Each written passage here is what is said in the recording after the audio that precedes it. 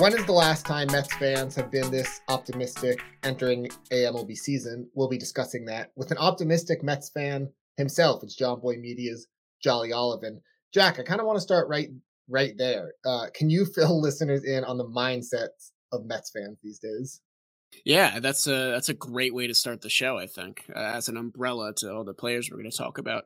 Optimism is a dangerous thing that many Mets fans are very familiar with. I think that cautious optimism is something I'm operating with because I like to keep on the positive side, and we've seen the Mets make a lot of great moves in the past 2 years. But nothing of this magnitude has quite come forth in my entirety of life as a Mets fan. Between Max Scherzer and the trio of hitters that we've added to the lineup, plus the report today that they're not done yet. They don't plan to be done on spending money. So if you're a Mets fan and you're feeling cautiously optimistic, I think stick to your guns. There's no reason to constantly be negative, especially when so many good things have happened to us in the past few months. But it's always it's always a bit of a touchy subject there.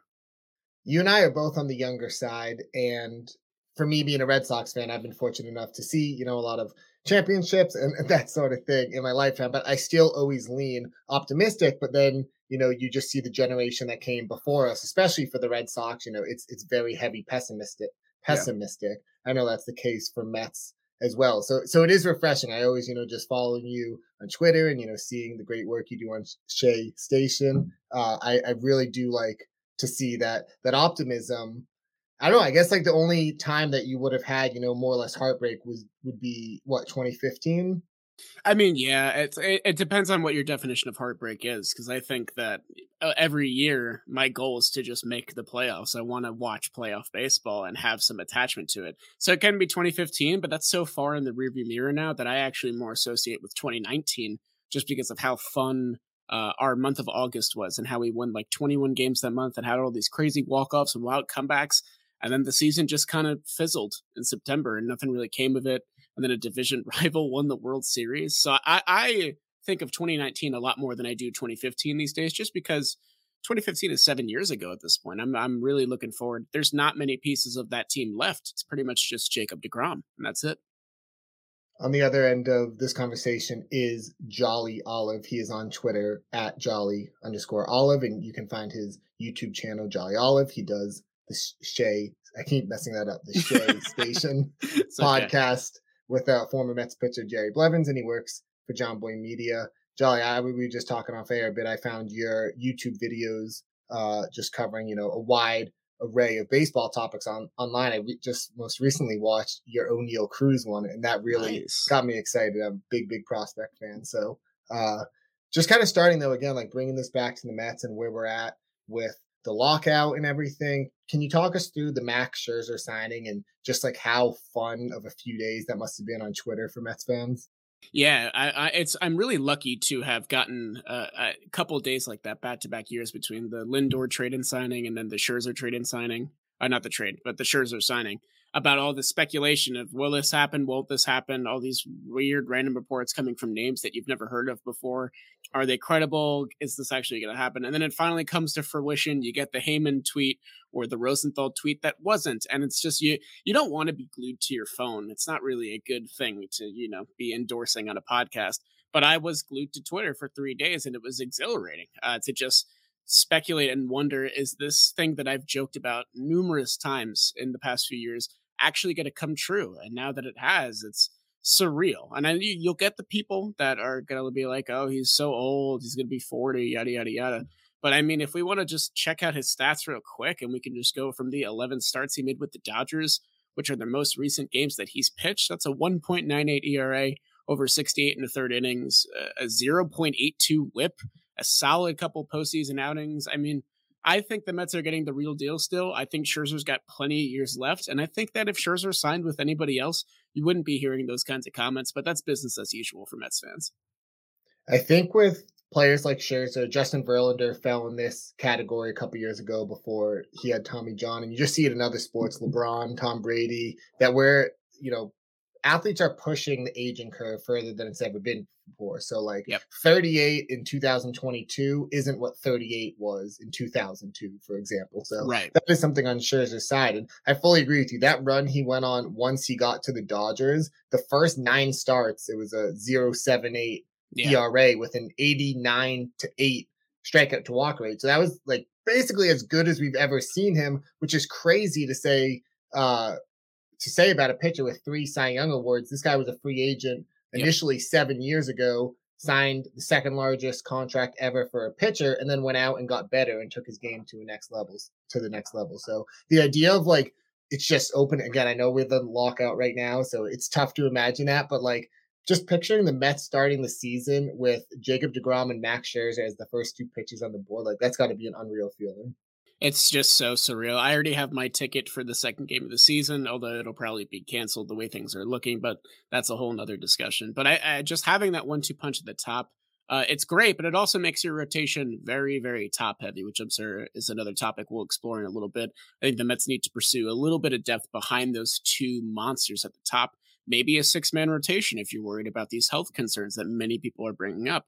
It's not going to go away. Scherzer's old. DeGrom had missed half the season last year. Maybe you want to get some solid backup depth for these guys. Where do you stand on just the Mets spending money, how they've spent it, this offseason and particularly, but even going back to the Lindor extension and kind of that internal battle that a lot of baseball fans have of, well, it's not my money, Mhm. but also acknowledging that, the owners don't technically have, bottomless pockets. Right. Yeah. I think I've spent many years wanting my team to spend more. And now that it's actually happening, it's definitely a conflicting feeling. I'm with those fans that say it's not my money, so spend as much of it as you want to. If anything, I want more teams to follow suit in the Mets fashion and break the bank to make their team better when the time is right. There are teams in the middle of rebuilds trying to stock farm systems. It wouldn't make sense for them to pursue high rate free agents right now. But in terms of where the Mets are at, they have a couple prospects that are really good, getting ready for 2023.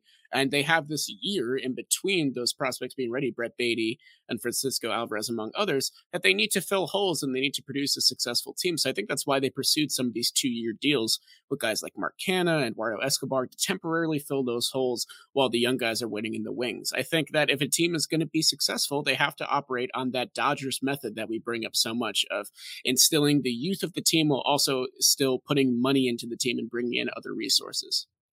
I love that you mentioned the Dodgers, and that really is like the ultimate goal, right? To be competing at the big league level, especially competing in free agency and trades, but also just having this, pipeline of prospects coming Right. through who both can contribute and they serve as trade inventory. As a Red Sox fan, we have Chaim Bloom who comes from the Rays, and Hmm. you can see kind of what he's trying to do, build that blueprint. I also think the Dodgers are a good comparison for the Mets right now because I've talked about this. One of my best friends is a Mets fan, so I have a lot of Mets conversations with him. I probably think about the Mets more than any other non-Red Sox team. And the comparison I made was the Mets right now should be what the Dodgers were when their new ownership first took over. They did make that huge, Adrian Gonzalez, Carl Crawford, Josh Beckett Yep. trade.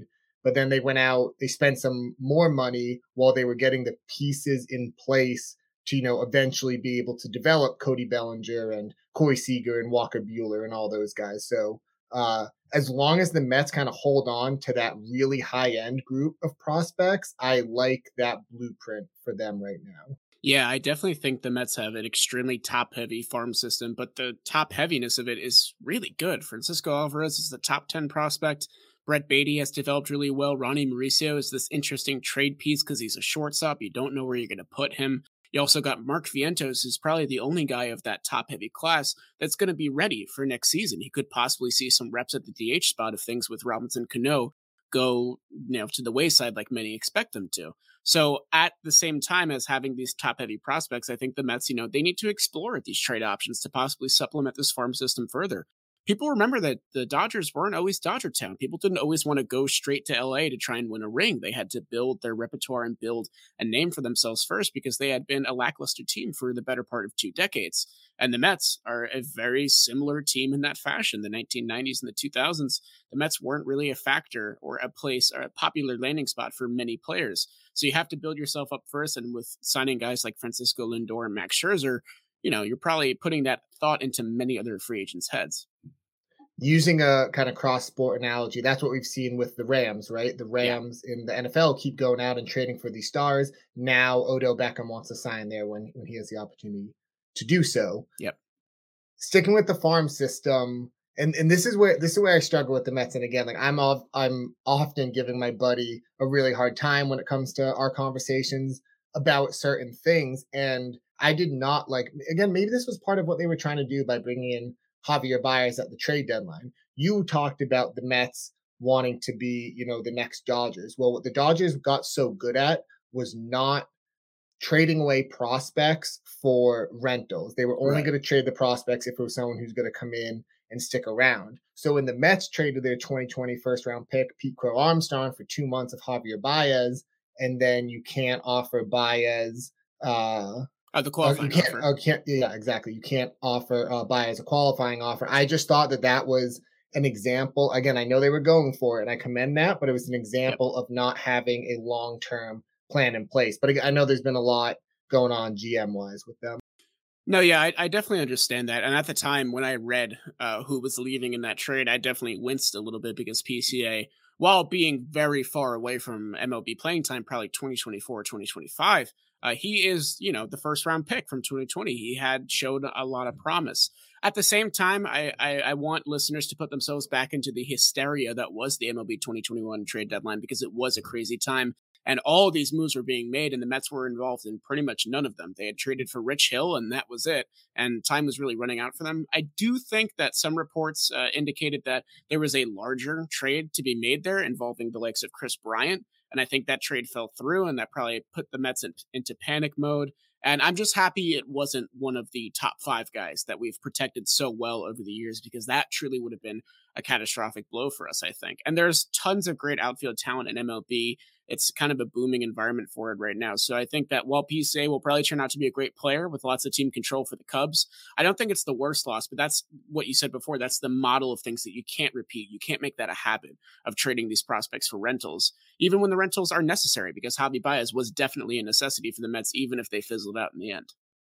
Yeah, again, like mindset's like a great way to put it, because I think sometimes, especially with prospect trades, we get too, and this isn't the way that MLB GMs are thinking about it, but fans can get too focused on the micro level takes of who these guys turn out to be. So let's Yeah. say, typically more about just fostering that culture of, we're going to hold on to these guys until, we're ready to fully compete and kind of push our chips in. A trade Right. that I really did like at the time for the Mets was kind of the Lindor trade, because although you gave up a couple guys with some MLB experience, it wasn't those top five studs, stud prospects like Francisco Right. Alvarez, Brett Beatty that you mentioned.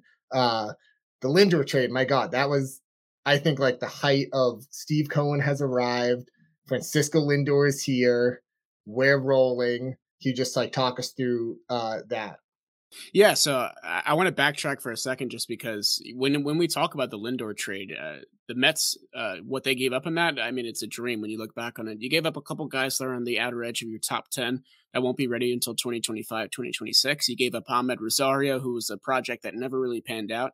And the one that hurt was Andres Jimenez, but then he ended up having a pretty terrible 2021. So it really looks like the Mets didn't really lose that anywhere there. And these good trades will happen. These bad trades will happen as well. I mean, you mentioned the O'Neill Cruz video at the beginning of this podcast. The Dodgers traded him to the Pirates for, I think, 30 innings of Tony Watson in 2017, which is a completely lopsided trade because O'Neill Cruz is going to be very good. So bad trades will happen. You can never tell the future as soon as you make the deal. And that's why you shouldn't be afraid of making deals. But the big piece for me in that Lindor trade at the time was Cookie Carrasco, because Carrasco had a couple years of control. He was coming off a solid 2020 bounce back, and I had really high hopes for him, but obviously injuries plagued him in 2021. I think he makes a solid bounce back next year. He makes that trade look even better.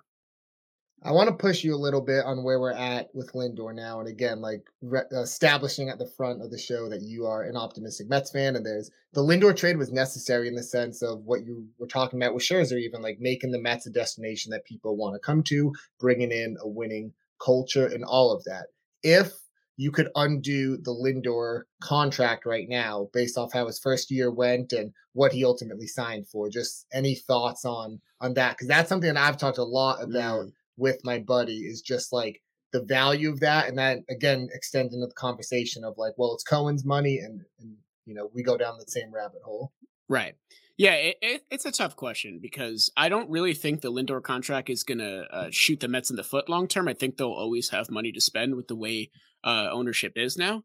That being said, you're going to get platinum glove defense every year at shortstop, which is always a plus because the Mets have had some horrible defense over the years. Even when they made it to the World Series, they had Wilmer Flores playing shortstop.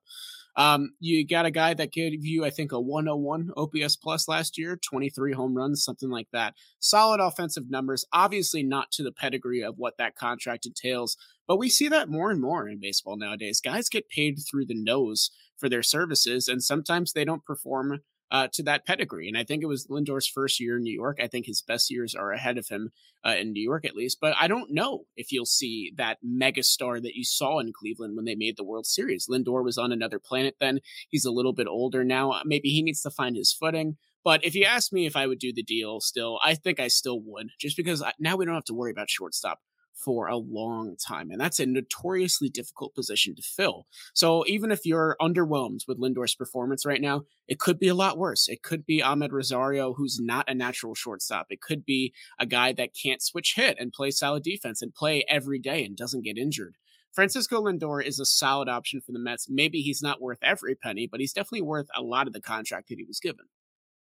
So much of the talk in the fantasy world right now is viewing baseball through the prism of the juiced ball era, and just that 2021 was the first year without the juice ball, and we saw a lot of guys who had these kind of unexpected power outputs in years prior kind of come a little bit back down to earth. And when you look at Lindor's career, his power explosion came in 2017, which was the first full season of the juiced ball. Now, he was also great in 2016, but it was kind of as a different type of hitter. Right. And I think with Lindor, we just had, whether you want to chalk it up, because as a prospect, that wasn't his thing. He was never, going to be a 30 homer guy. And if you view it through that, and if he can get back to, kind of being that all field line drive, doubles in the gap, steal some power, steal some bases, play elite defense, be a great team leader, at the end of the day, like, the contract is what the contract is. He is going to be symbolic of Cohen's tenure in New York just because he was, the first one that came over in the big deal. Right. But, there's still a ton of value to be had there. And there's one thing I want to point out that actually you made me think of here, because I think 20 home runs for a shortstop is a solid total. I have no gripe with that. I think Lindor putting up 20 home runs is totally fine. Here's what is alarming me a little bit. If we go back to 2017, the first year you mentioned of that window, 44 doubles. The next year, 42 doubles. The next year, 40 doubles. That really adds to your slugging percentage long term. All three of those years, his slugging percentage was above 500. Then you get to 2021, only 16 doubles compared to 20 home runs, which I found really alarming the first time I saw it. And because of that, his slugging percentage was all the way down at 412. So I think that people are misconceiving his power drought with home runs. And I think it's a lot more with, like you said, hitting line drives, going gap to gap like he used to. And that's a thing that Lindor can fix without juiced balls. I think that that's just an approach thing that has been lost in translation when the trade occurred. I think Lindor can still be a solid extra base hit guy. Maybe he's not going to hit 30 home runs every year, but I'm personally okay with that if he's playing platinum glove defense and his OPS is near, the 800s, the 850s, like it can be.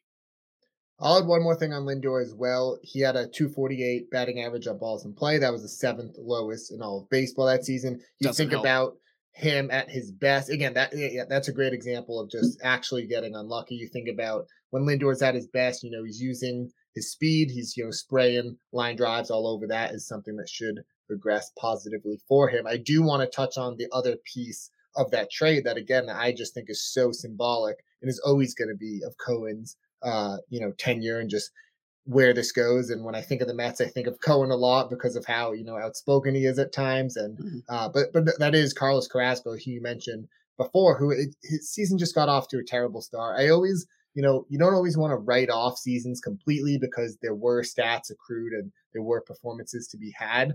But when players start the season injured, they take a while to come back. Sometimes something goes wrong in the rehab. They're not in midseason form when everyone else is in midseason form. It's hard to put as much weight into a year like that than, any other slump type of year. Yeah, I mean, it's pretty obvious now.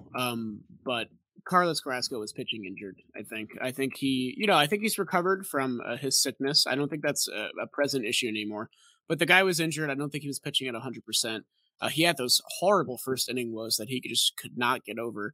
But if we look at some of the hard numbers here, I mean, it's still 18 walks in 53 innings, 50 strikeouts. So those numbers are solid. Cookie just gave up a lot of long balls. He could never get out of his own way early in the innings. And he recently posted on his Instagram about sort of his training in the offseason. You could see the marks on his arm from his surgery. So I'm thinking that he'll be fully rested and fully healthy for the 2022 season. And I think that'll be a much better gauge of the pitcher that he's going to be for the Mets. If he comes out and he doesn't show out again in 2022, I mean, you have to consider that part of the trade a failure, just because Cookie was not the reliable number 3 or number 4 starter that the Mets so desperately needed in 2021 outside of, the top end of their rotation. It's going to be a great thing that, if DeGrom, Scherzer stay relatively healthy, even if they don't make, 34 starts, as long as you're not just having long absences. And then Carlos Carrasco can really slide into that number 3 role. Eno Saris of The Athletic, who has his pitching plus metrics that he does a lot of great work with, he did say at one point that Carlos Carrasco had a 104 location plus, which means he was, really doing a good job of spotting his pitches well. And again, like you said, the actual quality of his pitches being down can be explained a little bit by injury. He's again, another solid bounce back bet. I want to close with those 3 hitters that you brought in addition to Scherzer this offseason, because one, I think they're each interesting in their own right, but two, just so much of the discourse I saw about the Mets after that happened was about, well, where are all these guys going to play? And does this mean a trade's coming? And this is a problem. And I think this is the great thing about being a big market team and operating like a big market team. Just get good players in there. It gives you flexibility in trades. It gives you depth for when injuries happen, when aggression happens. And, there will always be a way to figure that out. Playing time like that will always sort itself out. Yeah, I think you worded it really well there. The point is to get the talent first, then figure out the process later. I personally would have been very satisfied if the signees ended at Eduardo Escobar and Mark Canha, like I thought they would. And then the Mets splashed out of nowhere and brought in Starling Marte in a 4-year deal, and that really just solidified this outfield. You mentioned it before about planning for injuries. I love Brandon Nimmo, maybe more than any other Mets fan, but the fact is that the guy has not played a full season yet, and he's been in the league for about 5 years. You have to plan for that kind of thing. Now, Nimmo doesn't have to play center field because we have a true center fielder out there in Starling Marte. I really liked the Mark Canha signing just because I was a little high on Seiya Suzuki, but you would have had to give Suzuki more years, more money, and there's much more of a variable there because he was playing in Japan. We don't know how that's going to translate, especially for position players. That's usually a hard adjustment. And then I truly, truly loved the Eduardo Escobar signing. He can play second and third, sort of what Jeff McNeil was giving us, although with limited production last season. He's switch hitting, and he's just been consistent as hell. You know exactly what you're going to get out of him. A 105, 110 OPS plus kind of guy, 20 to 30 home runs if you're lucky, and just, solid, serviceable defense. And you're getting him at a premium price of 2 years, $20 million. So the Mets did not break the bank at all to get these guys. In fact, the 3 of these guys combined was just around what they paid Scherzer. And they got solid depth. They have a stacked bench now of guys that were iffy starters that can turn into great bench pieces. So the Mets have all these pieces offensively now for depth. The next part for me is going to be getting more pitching depth. These guys, even more so than Scherzer, kind of really fit that model of like, let's get some veterans in here who can help us compete now. Yep. And then while underneath, we have that farm system building up. So these were the signings where I really started to see that come together. That reminded me of those early new ownership Dodgers years. And this has been the case in baseball for a number of years now. But I think this is a great opportunity to make the point and drive it home is that like Major League Baseball these days and the way, that really smart front offices view it, it's definitely not about having the 5 best players on a team. And it's becoming less and less about having the best 25-man roster. And it's becoming more about having the best 40-man roster. I know you do a great bit posting every MLB team's worst lineup. And what you really want to avoid, over the course of a 162 game season is just avoid, when the bottom 4 hitters in your lineup are just going to be automatic out. So if Pete Alonso does need to miss 3 weeks at some point, we can plug in, Mark Canha, slide Eduardo Escobar over here, and it's not going to absolutely crater our offense. Yeah, I definitely agree. I mean, as much as I love the top heaviness of our rotation in DeGrom and Scherzer, You don't want top heaviness in your lineup, especially with an offense that has been as anemic as the Mets have, especially in their home games. This is a team that has a really weirdly tough time hitting in their home ballpark. And that's another thing I loved about these signings, the expected values and the numbers at Citi Field for all three of these guys who have hit really well against the Mets at their ballpark. So they should fit in really nicely in that regard. But like you said, now you have Dom Smith on the bench. So if Pete Alonso needs to miss time, Dom can play his natural position and get some reps there. Jeff McNeil can play second, third, and left field, and now he's a bench piece for you, so you can move him around wherever you want. Robinson Cano can be sort of a platoon DH second baseman. Throw him in there whenever you want. You have a ton of pieces now, and maybe not all of them will work. There's no guarantee that all of these guys will have great 2022s, but at least you have options. Now, at least you're not out there in May with, I love him to death, but Joneshwi Fargas in center field or Wilfredo Tovar playing shortstop. You're not bottomed out completely, a third of the way through the season.